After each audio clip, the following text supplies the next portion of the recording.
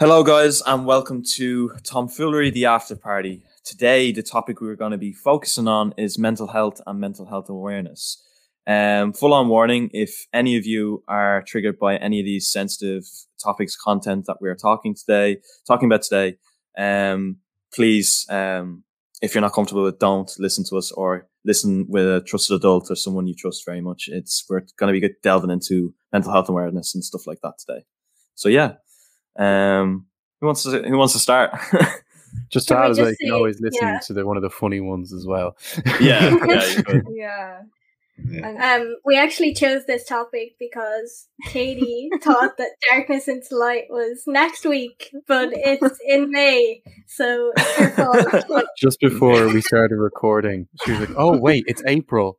So it's full on May. I thought it was the 2nd of May today, guys, but you learn April something new every Fools. day. Yeah. It's something that needs to be addressed every day, so it's That's true. Yeah, so we're going with it. I suppose at the moment, with COVID-19 and with another lockdown that we're living through, mental health has been a very important topic to be discussing and bringing up. And I suppose I just wanted to get your opinions on how you guys have been doing through lockdown and maybe things that have helped you through lockdown with your mental health. Yeah. I'll go first. I mean, 2020 was probably the worst year of my life anyway. I don't know about anyone else here. 2020 was actually just the worst. I had so much stuff going on, and lockdown kind of just brought it down, and then other stuff happened over that course that year that just made it literally the worst. The only thing that kept me really going for a while anyway was kind of my own family, my girlfriend during 2020. And then when college started, I don't know, when we started this sort of stuff, I was kind of really glad because it gave me something to do. I always had something to look forward to, every Friday, getting up at least I've something to do today. Whereas normally, through lockdown, you'd wake up oh, Jesus, it's another day of me kind of just sitting in the house, nothing to do, nobody to see, no one to talk to. And it's kind of tough, I guess, on a lot of people. And I guess the radio was a big thing. And meeting you guys, new people and stuff like that kind of uplifted my mood anyway, because I had something to look forward to, new people to meet and different stuff to be doing, different crazy stuff with you people, you crazy people. So that's kind of me, that kind of got me through, especially this current one that we're sitting in. And when they announced it in January, it was kind of oh Jesus, we're back in it again. It's an awful time. And the fact that they were going on about saying we don't know exactly when we're going to get out of this one. It could be for a long time, just so that this is our last lockdown. But I don't think they understood that the effect it had on a lot of people when they said that. Yeah, I agree. And then it's just the whole thing of I wanted to meet up with Tomfoolery, other people that I haven't seen before. And I know some people here have friends in college that they wanted to see a lot more than what they got. And unfortunately, we have to sit through this one. But, the vaccine might pull us out of it, and that's something to look forward to. But yeah. I think quite similar to you, obviously, DCFM, MPS, things like that. Even just chatting to people on Zoom for my course, that's definitely helped me through this one. Because I think keeping yourself distracted from not being able to go see a friend or whatever. I haven't seen my friends now for about 4 months.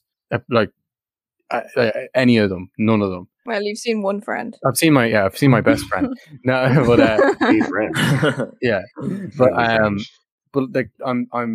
I don't see any of them for that very reason. So I can see Aaron, but it's because we had January and now up until the 12th of this month, and then also we had what was it, October to September, end of September to end of November, we had a very kind of strict lockdown as well.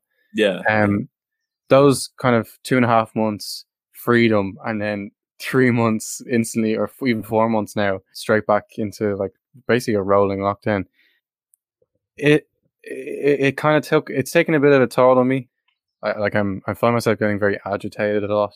Just for and I could just because I need to go outside, or I need to get away from whatever I'm looking at. I think a lot of people are getting sort of very upset about it. And I can't imagine if you have mental health, like, what's the word? issues already.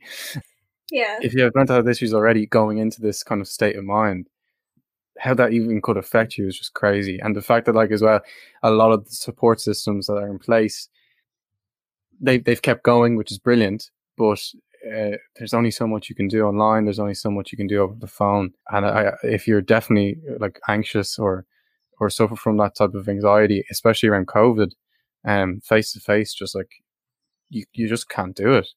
So, I mean, I'm keeping okay because I'm doing, DCFM and all this stuff, and trying to keep myself distracted. But at the same time, there are days where I'm like, this is shit. Yeah, I think it's really important as well when you're saying, like, we all have things to distract us, but some people have nothing. So, like, for the last lockdown, like, 2020 when it started, I had deferred my course in order to work for the year and, like, gain money or whatever.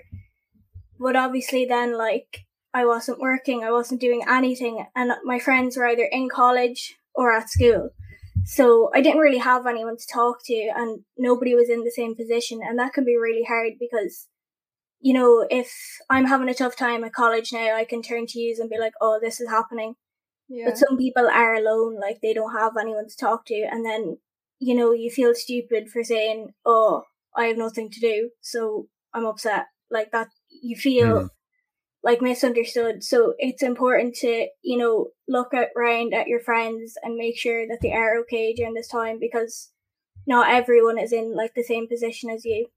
I just want to say on that note as well, I think not everyone enjoys social media. And I think reaching out to people over social media is an acquired taste, in my opinion.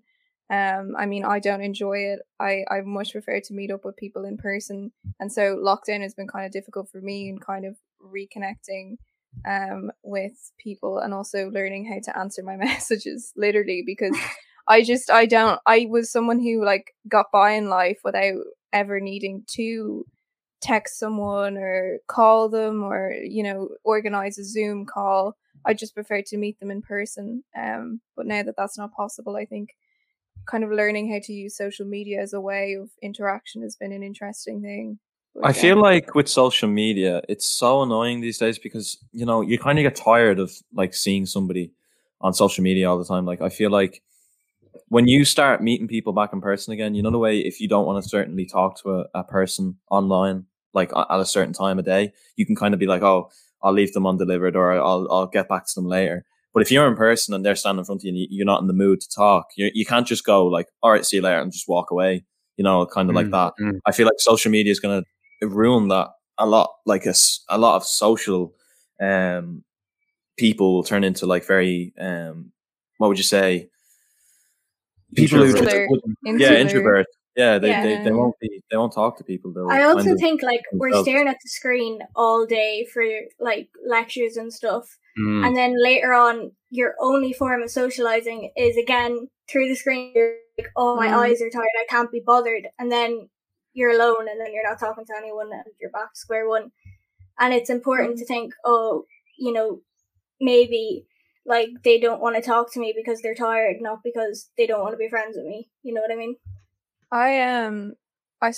With me and on lockdown, I suppose this is kind of a bit personal, but when I was 16, someone in my family that I was very close to passed away, and I suppose lockdown, when the first lockdown hit, was actually really oddly beneficial to me to be able to stop and think about things and to be able to process emotions. But now, as lockdown's going on and on and on, it's almost going the opposite way, where you start bringing back up things that you had possibly forgotten about, and that's something that you kind of have to learn to live with, I suppose. And I have a very similar story, Katie. At the end of 2019, like December time, I lost someone, and it kind of had a knock-on effect. Like, I had a leaving cert coming up that year, and I wasn't really focused on it.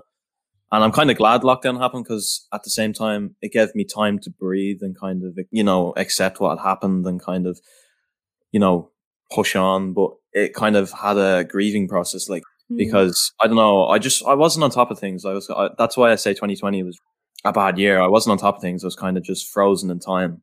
As time kept going on, I was kind of stood still. Stuck, yeah. Yeah, and I was stuck in the moment.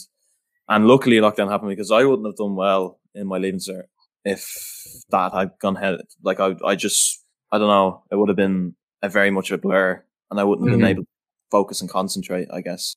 Yeah, lockdown did have positive effects, but it also had negative for me anyway. Negative as in I couldn't see people or talk to people, but positive as in I could kind of process what was going on at the time, if you get me. Yeah. That was definitely the same. Like even when it came to 2020 for me, it was very much, I'd agree, where it's like, that was just one of the worst years that could have like hit. I remember because I would have been one of those people who would like obsess over, studying and getting all that work done and everything like that. But I had the sort of safeguard of everything was in the school, nothing was at home. So when that sort of barrier got blurred, it was very much like you just couldn't escape anything, and it was just like detrimental for mental health. Like, it was legit. Like, I remember it would legitimately I'd just be studying until I got exhausted, and then I'd sleep, and there would be nothing else. It would just be that weird cycle, and it was just the worst.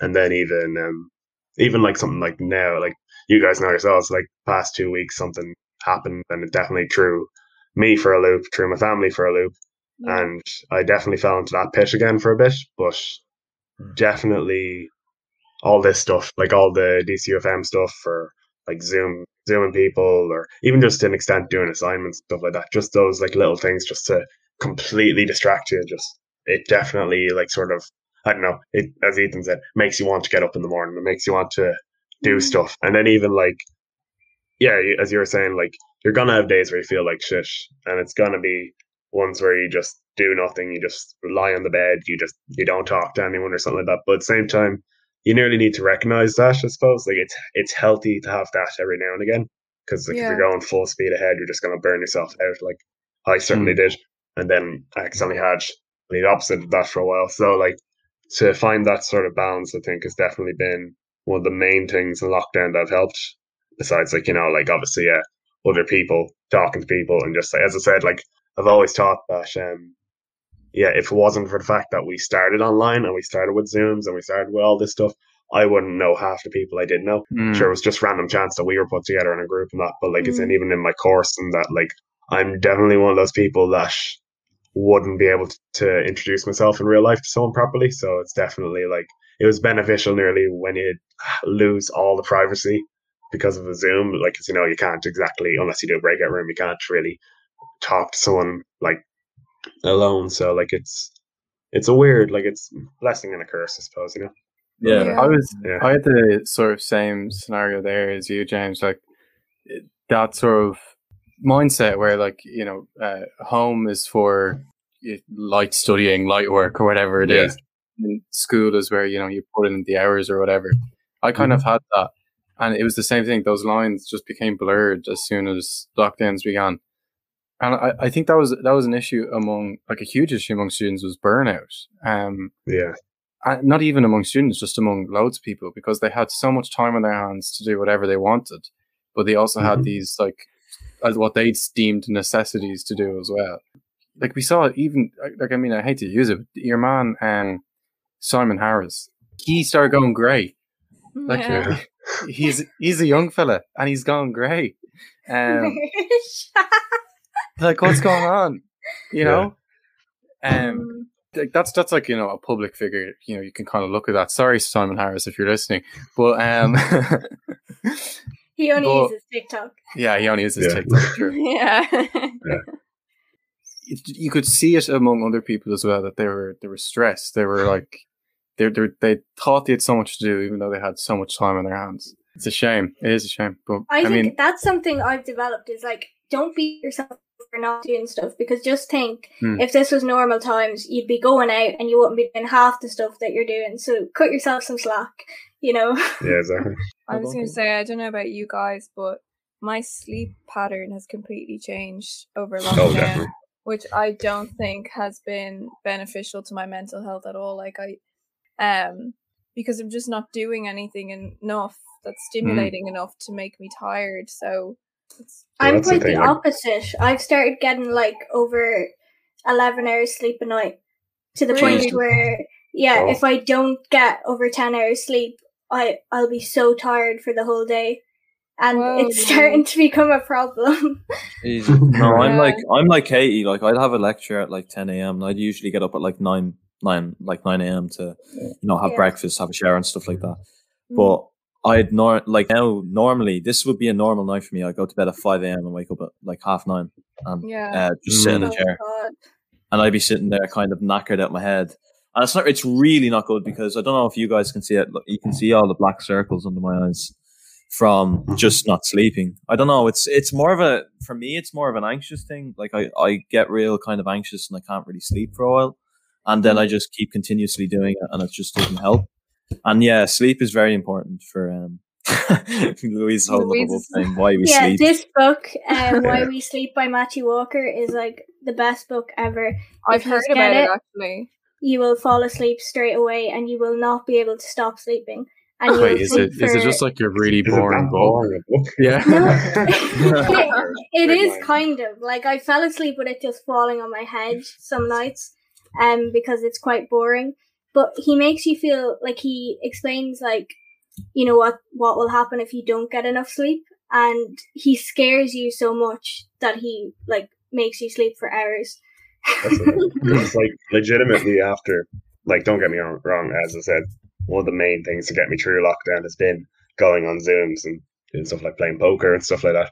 But like, dear God, it's like completely destroyed my sleep schedule where it's like I've become way too familiar with 4 a.m. It's like whereas before I would have been like asleep by 11. Like it's just very much like I'm tired during the day, I'm tired during the night. Like it's like it's weird. Like I can't wait for like as I said, like whenever all this is done and we need to go on campus, so we need to be up early, so we need to go to bed early, so that like it's gonna be great whenever that comes back. But for now, it's a spiral. Yeah, exactly. See, I'm afraid that when that starts happening, I won't be able to get back to the place where I used to. Like I used to stay up late anyway, but I'd stay up like less late. I'd be like 1 a.m., 1:30, then get up at like 7 for school.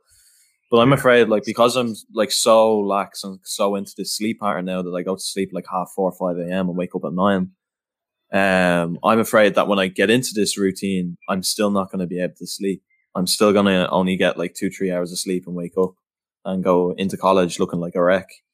That's the biggest like thing. Like I'm afraid of like going in, and everyone seeing me with these big, huge black circles around my eye as if I got punched or something.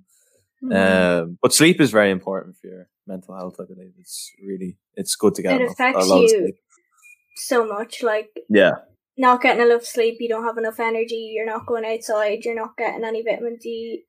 Then your mental health is just dragged down completely. And I think none of us are in routine as of recently, and that's like a big problem. And sleep also, what people don't realize is that not getting enough sleep contributes to stress, and stress contributes to actually making your body physically sick. Sorry, there's a motorbike going past my house. Let that motorbike go past. Sleep is like just as important as exercise and eating, if not more, because it affects them things. Yeah.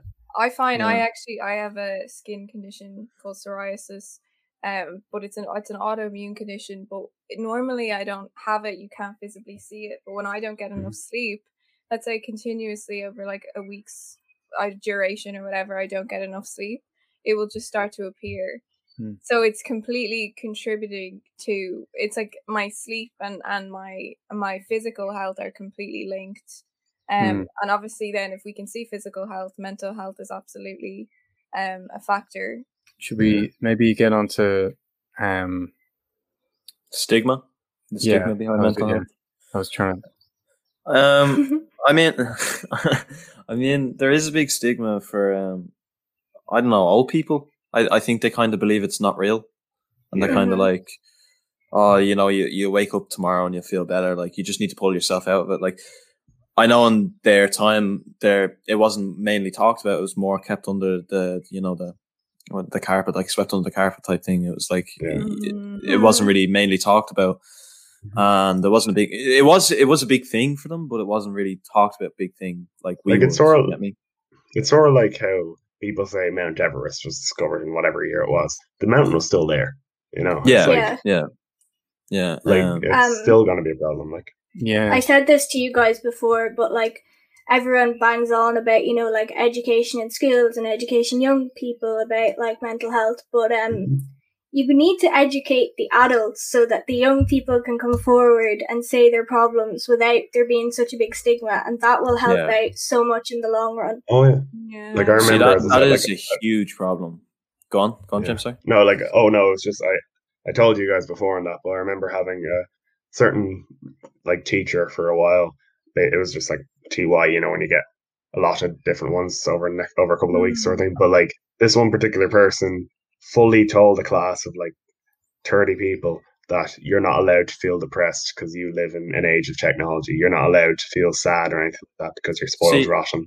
Like it's that sort of mentality where it's like, it's just, as I said, the fact that they try to deny its existence when it's so apparent that's a problem. It's just plugging your fingers in your ears, There's also a lot of like old doctors and like, people working in the medical profession that are like over the age of 50.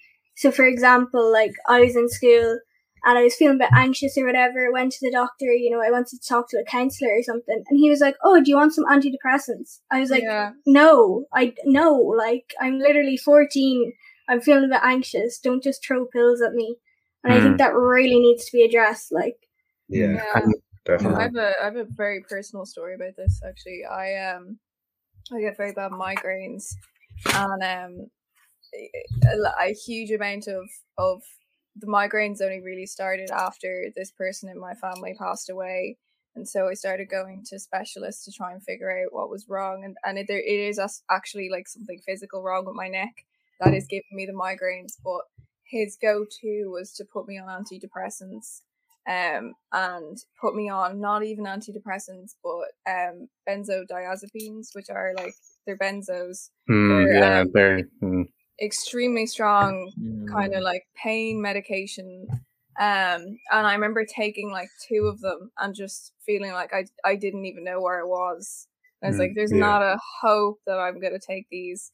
And he was hoping to keep me on them for up to 3 years to see if it could make the difference. Essentially, he just thought I had depression and it was giving me migraines, but he was actually wrong. But that's what I mean. They're so quick to throw out medication instead of actually addressing the problem.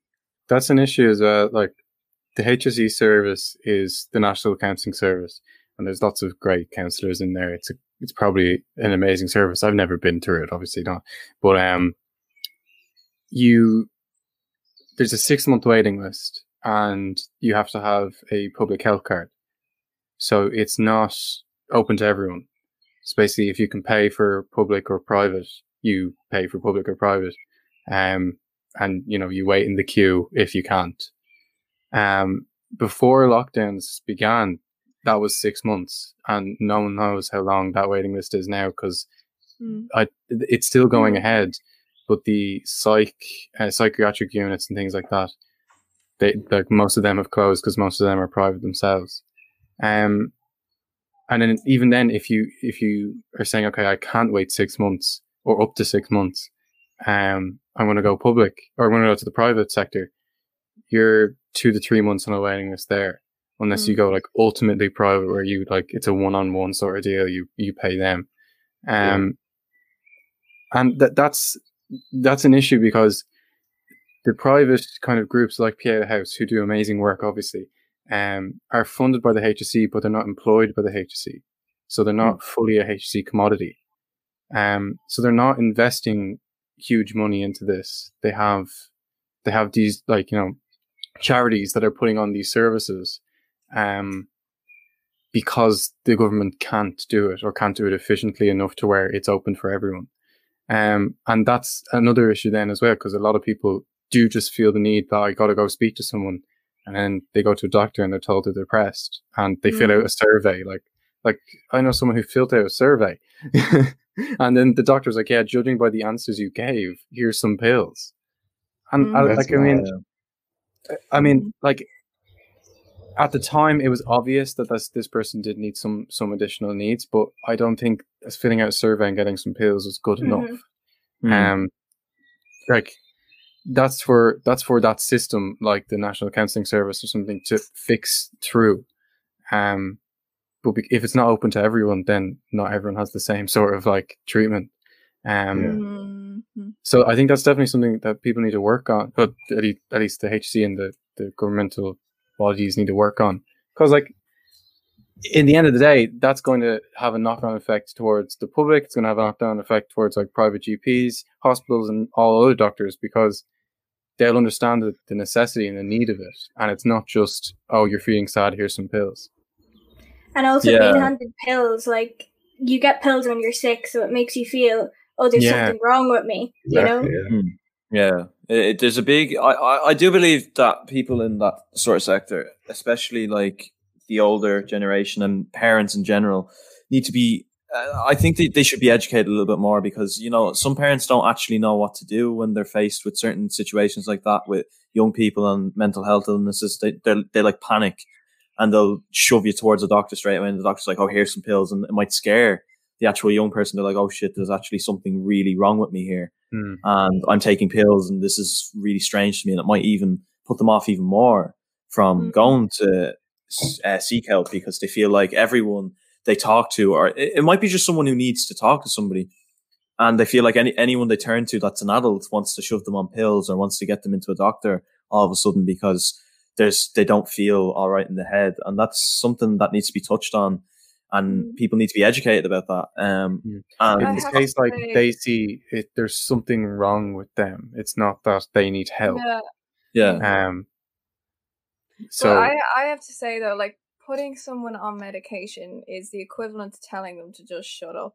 That's my opinion. If someone has mental health problems and you give them a bottle of like Xanax or something like that, and send them on their way, you know, it's just like, there are people that medication has helped, and I've seen videos online of people that swear by their antidepressants and they say they wouldn't be able to live without them, and that's great.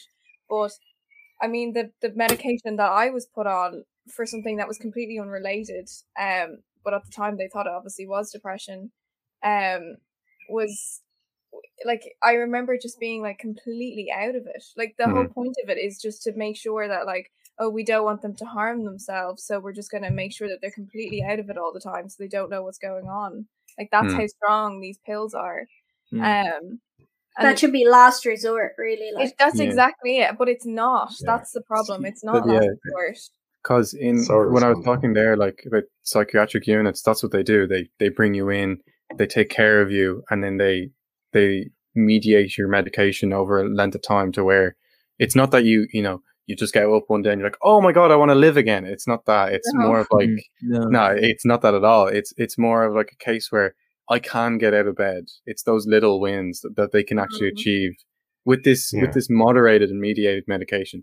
But when exactly like how you're saying there, Katie, the doctor throwing a bunch of benzos at you and saying, have fun. Like, that's only going to make it worse, because you, again, as you said, you're spaced out, you're depersonalizing, you're like, you couldn't, if you're just going to be disconnected from the world around you, then that's actually making it a lot worse. A lot worse. Yeah. But I think what also needs to be noted, that if someone does want to go on medication, it can't be medication alone. It has to be medication. It has to be added different types of therapy. You know what I mean? You can't just be on medication alone and think that it's going to change things. And I don't think they understand that. Yeah, that's not what psychiatric units just don't take you in and pump you full of drugs. They do therapy as well. I do believe, though, there's this big thing behind mental health, especially in adults' minds anyway.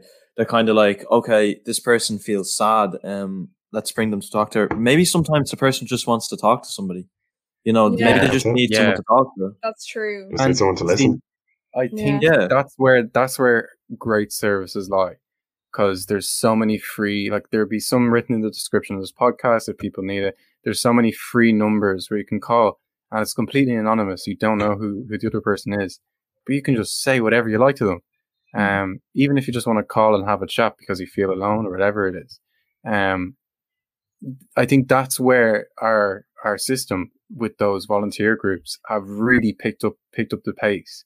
Because, you know, now you can talk to anyone. And even then, you can talk to a friend, you can talk to a family member by like the tap of a button or the click of a button. So Yeah. I think we have to look at the systematic stuff, you know. Mm-hmm. But I mean, Exactly. it isn't all like, oh, this is what we need to do. It's like, this is what we need to do so people get better. It's, well, I mean, will those systems be good enough so those people can get better? Yeah, that's true. And I think also, what we have at the moment does provide that, just Yeah. not, adequate enough. Yeah, exactly. yeah, it's not adequate enough at all. But also, something to point out is as well, regardless of who you are, what gender you are, it is not strong to keep in your inner emotions. I feel like a lot of people these days think they're stronger than what they are, and a lot of people are strong, and it's strong to keep these feelings in and keep them to yourself, bottle them up, and try deal with them yourselves. It's very, very hard to do that, and I do recognize that a certain amount of strength is required for that, but it is also unwise to do that. Regardless of who you are, what gender, as I said, don't try to be strong. Please talk to somebody, because it really does help. Talking to somebody else, because they can just listen to you and listen to you, back on about what's going on in your life, and anything really. Just someone to talk to is always the best thing for me, anyway. Yeah, it's so important to have someone to talk to, but then it's also so important for you to show that you're approachable for your friends to come to. Yes. Not just laughing in their face at things, just to ask them, are you okay? And they're like, oh yeah. Are you really okay though? You just ask it a second time. It's just important to do that. Like a problem shared, that's the thing. Problem shared is problem half. Yeah. Exactly, it's just and it's even I used to be very much someone who I wouldn't tell anyone anything sort of thing. I just sort of keep everything to myself. But the weight that comes off your shoulders when you just sit down and just vent. I mean, not even just, vent, but just even just tell someone one thing that sort of in the back of your head, and that just shuts up that little voice, it's because if you leave everything just stuck in your head, you're going to end up just being overwhelmed and then just explode, Yeah, exactly. I think we should just touch on very quickly as well mental health support in secondary schools, because I think all of us have gone through that at some point. I mean, I can safely say for my school that there was absolutely nothing, and that is putting it mildly. The two counsellors that were in my school, one was, well, for starters, they were all raging Catholics. That had this opinion that abstinence was the way to go, and these counsellors in my school were very unapproachable. You'd go into their room and they would burn incense, and and it was the most bizarre. You'd sit in this dark room and talk to them. They made everyone do it at some point. Yeah, I feel like everyone has that sort of weird thing about counsellors. They're real Catholic, and they're real kind of that sort of stuff that you're talking about. Counsellors should not be that. I would have much preferred, if ever I needed to go to a counsellor, to go to someone who was maybe a younger teacher who kind of knew more about social media, the ins and outs of it, and things like that, because a huge amount of anxiety and things like that in the lives of teenagers nowadays does revolve around social media. And if you're talking to someone that has no idea what that means, they're not going to be very helpful. Do you know what I mean? Yeah. One of the worst things I remember hearing before was oh, why don't you just delete the app? I mean, it's a simple thing to say. You go oh, if there's people being mean to you, just delete the app. But then, I mean, I am a self-confessed Twitter addict, and Instagram and everything like that. I'd be on it all the time, and I hate it sometimes. Legitimately hate some things that I see on it, and I go, oh, I'm gonna delete it. But then it's you just feel completely disconnected from the world, because the world has evolved, it's been changing. I mean, the whole thing is built around all this social media stuff. Even something as simple as WhatsApp or Instagram. If it wasn't for stuff like that, or Snapchat or something like that, how on earth would we be able to keep in contact over something like this? I completely agree with that, James. I feel like everything's run solely through social media these days. That even deleting the app, it doesn't undo the damage that has say if someone's kind of bullying you on it, it doesn't really undo any damage that the person done, because it's always there. It's always on the internet. Nothing's ever deleted on the internet. It never is. It's always locked up in some server room, somewhere across the world. The damage is not undone by simply deleting the app. It's not. And you feel even worse when you delete the app, because you feel like an outcast the rest of the world, because the rest of the world runs through social media, if you get what I mean. Like I just doesn't help deleting it. Mm-hmm. With school counselors, though, in some schools, there were teachers who'd be like, you'd almost feel worse going to them. Yeah. Yeah. The teacher that I know of, if anything, had more mental health issues herself that weren't addressed whatsoever. Yes. And would like almost sort of project those personal issues onto you when you were talking. And it was the weirdest thing that I had heard of for ages. And then, but there was this in my old school. There's this teacher, and he was like my favorite teacher ever. And he recently became the school counselor, or one of the school counselors. And when I heard that he was doing it, I was like, "You're perfect for the job," because like he understands, as we were saying, he understands social media. He understands how, basically for 21st century young adolescents work, and he's actually able to connect to people. I have a fear. I think that a lot of school counselors, especially that kind of school system, they can't connect because there's this kind of power dynamic that has to be there. And it's seen as like weak if that power dynamic is gone. And then you get into college and it's like, yeah, call me by my first name or even a nickname, And come to free therapy where you can talk about whatever you like. And it's just that huge disconnect. Where colleges have like excelled in this sort of area, and schools are still like, oh, we should go to confession, so like it doesn't make any. I feel like the counselors do try their best. They do. Oh, they do. In my school, they did try their best, but it's very hard for them to get around to every student. Especially in my school, there's about 1,000 kids. I'm pretty sure in our school, and it's very hard for them to get around to every kid. But then again, that shouldn't be really an excuse because it should be a better service, I guess. But I actually, in my school, it was a really, really, really good service. Like, we had 3 different counsellors, and then also our student council, the like main student council man, oh, shut up, Mersh. Your pet boys. He I was in the student council as well.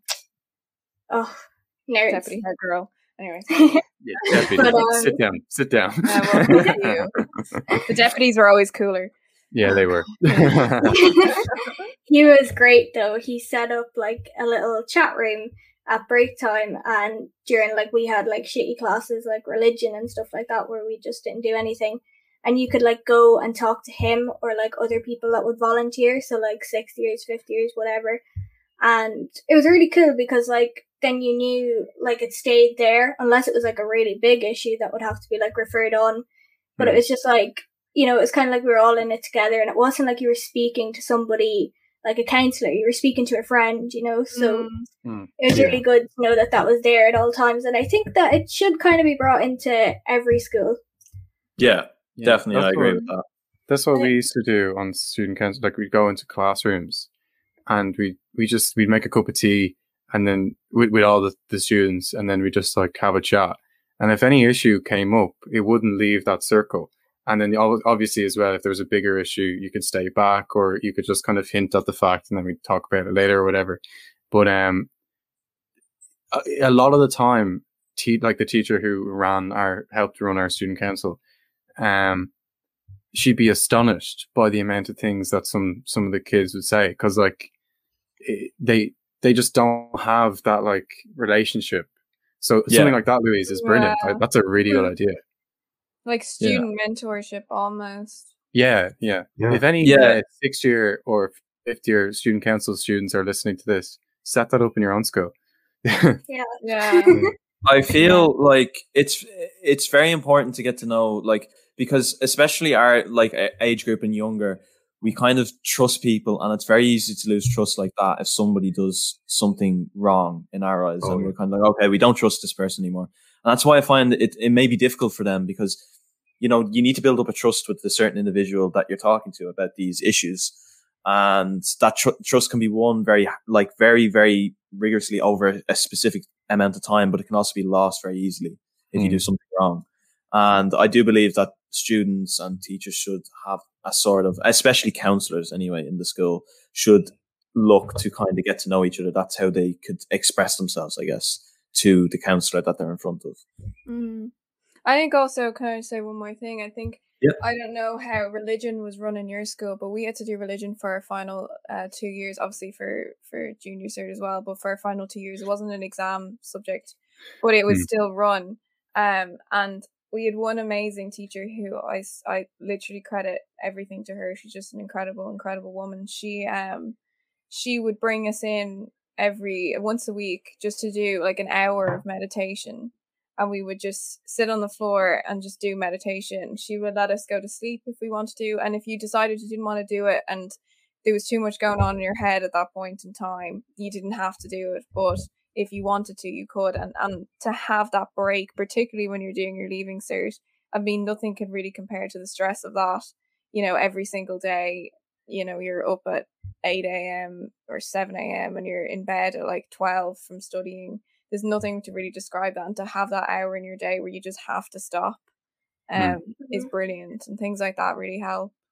I guess a final message would be for people, I guess, things that could help you if you're feeling kind of low. Just do things that out of kind of your bubble, like kind of expand and talk to people and do things that you enjoy. Like, especially for us, as you've been listening to us, we've explained what helps us push us through these difficult periods. Like radio, I never thought I'd be into radio, but try different new things and it might come off bad, and that's grand. You can kind of distance it, you can move away from the bad stuff, but you can also focus on good stuff like radio or anything that you enjoy, you know. And in the COVID world, like obviously that's kind of tough. You know, you mightn't be able to do some of the things you like or whatever, but like even if it's just baking or going to the shop and seeing what the weirdest thing you can find, or what something silly like that. Even if it's just baking is so tough. I always mess it up. Okay, never mind. Louise recently, for comic relief, Louise recently made brownies and when she described the brownies, she was like, "Yeah, they were brownies, but they turned into cookies."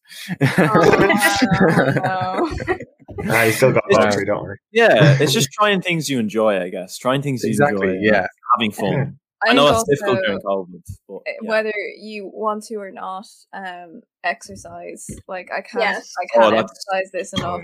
Like get out there and go. Even if you don't like running, just go out and go for a walk. You can walk at the slowest pace you want, but getting out and getting fresh air, nothing can describe that feeling. I mean, jump in the sea if that's what you want to do, but there's always something. And even take up a new sport, like buy a bike and start cycling or something. I don't know. It's like a unicycle. Cycle with Mana, like Louise did. Yeah. Or don't get lost though. Yeah. There's not. Yeah. But exercise. And just remember that you don't know what's going on in people's lives as well. So don't be an arsehole. Yeah, be kind to each other. Be kind to each other, you know. We'll leave. I think Mirish, since you're doing the anchor, we'll leave a few links to support, to support like Pieta House and stuff like that. We'll leave little links. So now we're going to cut to some voice messages that some people have sent in to us over the last few days, and we'll just let them talk about what helps them through difficult periods and during the lockdown. So yeah, we'll cut to those now. Cleaning your room and making your bed. Literally, when you're down and depressed, it makes such a big difference. Just get up, clean your room, make your bed. The relief, honestly. Because I know when you get down, like when I get down, my room gets so messy. And just cleaning my room, making my bed makes everything better. This is a fantastic topic, and I'm really glad you guys made a podcast about it. So fair play to you, and I'm sure when I listen to it, it's a fantastic episode. For me, for my mental health, it's been getting involved in as many things as possible. The MPS, the radio, watching your guys' shows, just getting involved and being myself and kind of creating content has really helped my mental health. Creating the podcast that I do takes an hour and a half out of my day every Sunday to keep busy and like just not think about things, because when I'm busy, that's when I'm happiest. So yeah, just getting involved, being myself, having fun, smiling, not really caring what people think, and like going on walks have been great. Going up the mountains, clear the head, but mostly content creation and meeting loads of new people and coming up with ideas and just having a laugh. So yeah, that's what I've been doing to keep my mental health okay. Hope everyone's okay and keep the head up. Right, guys. Hope you enjoyed listening to this week's podcast. Obviously, it was a very good topic, I guess, especially concerning lockdown and stuff to talk about. Obviously, I feel guilty plugging the Instagram, but I'll plug the Instagram. Follow us on Instagram, Tomfoolery, DCFM. Watch us live every Friday at 2 to 3 p.m. on Twitch. And make sure you follow this podcast. Yeah, next week is our last show. So It's Friday, yeah. Everyone Friday, here listening, better tune in or you're all silly, okay? You're all We love mental health here. Tune in because it will definitely help with your mental health. Wow, oh, dear God. An hour of a laugh, what? That's true, that's true. But yeah, guys, really enjoyed making this podcast. We'll be continuing our podcast, though. Don't you worry. Oh yeah, yeah, every day, or not every day, every Monday. Every Monday. Every in day. the morning. Goes live at 6, doesn't it, Marsh? 6 a.m. each Monday. Oh yeah, 6 a.m. on each Monday. Yeah, so for the early risers. Okay. All right. But yeah, guys, thanks for listening. We'll see you guys next time.